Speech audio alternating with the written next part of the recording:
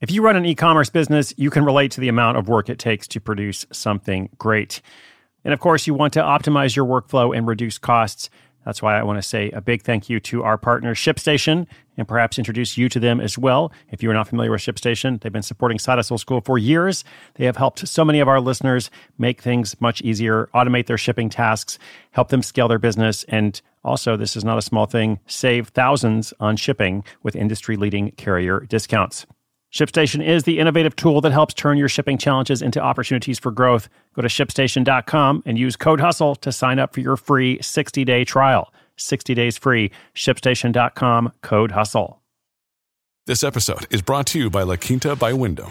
Your work can take you all over the place, like Texas. You've never been, but it's going to be great because you're staying at La Quinta by Wyndham. Their free Bright Side breakfast will give you energy for the day ahead. And after, you can unwind using their free high-speed Wi-Fi. Tonight, La Quinta. Tomorrow, you shine. Book your stay today at LQ.com.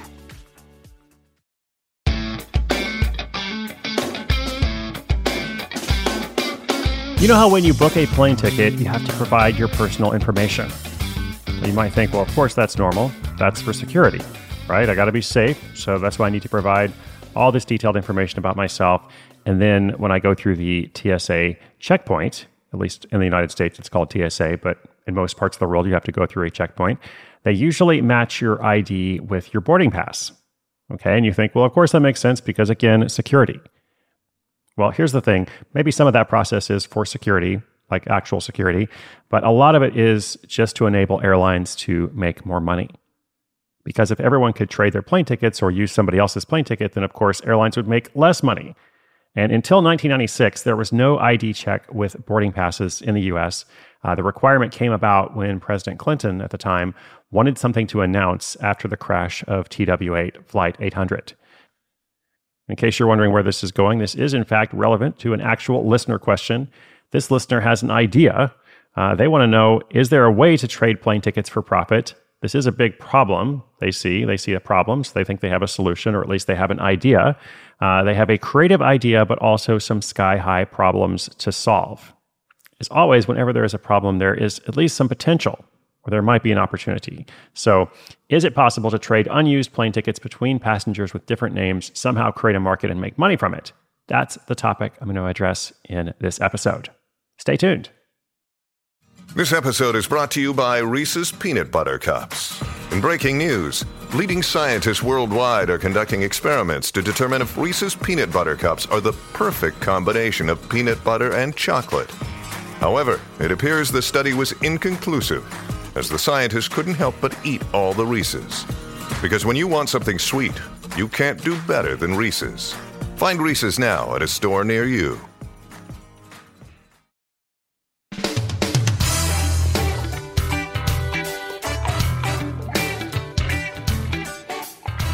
Hi, Chris. This is Jaslyn from Baltimore, Maryland, and I've been following your work since The Art of Nonconformity, and I have a travel-related question.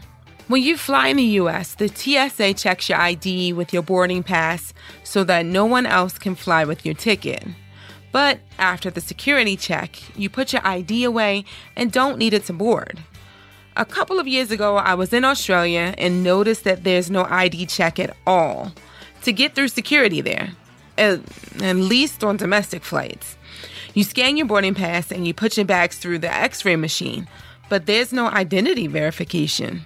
So whether here or there, is it possible to have some kind of side hustle that puts people's unused plane tickets to good use?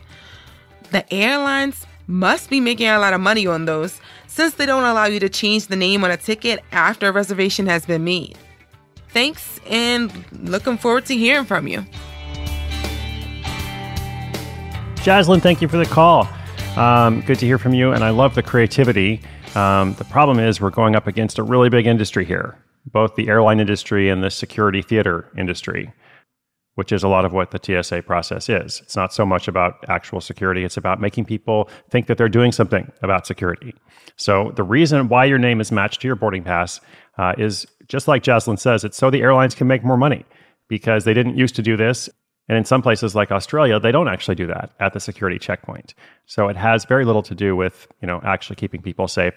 And there are a lot of unused plane tickets that just go unused because, well, somebody can't take the trip or whatever. And maybe they bought a non-refundable, non-changeable ticket. So, what do? In some cases, maybe they bought a pretty cheap ticket, and to change the ticket costs more than the actual ticket costs. And they just lose that money.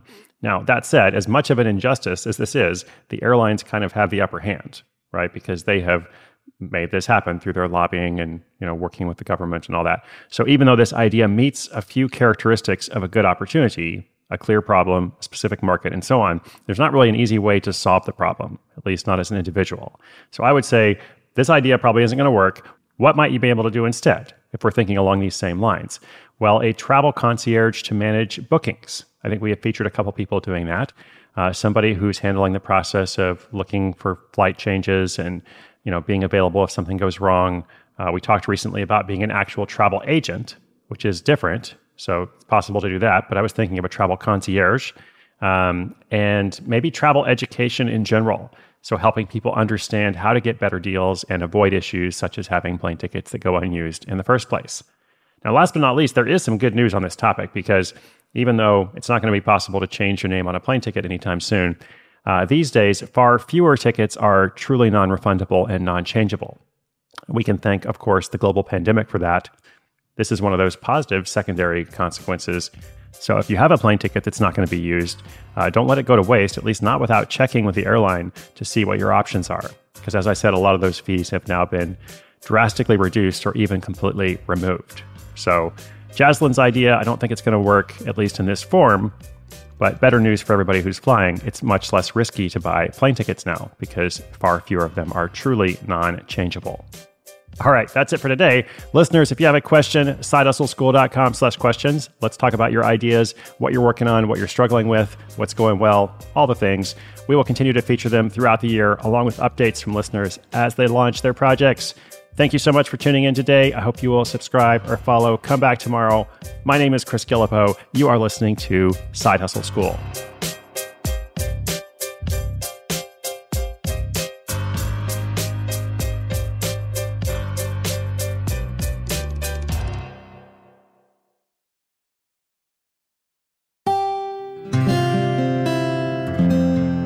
From the Onward Project.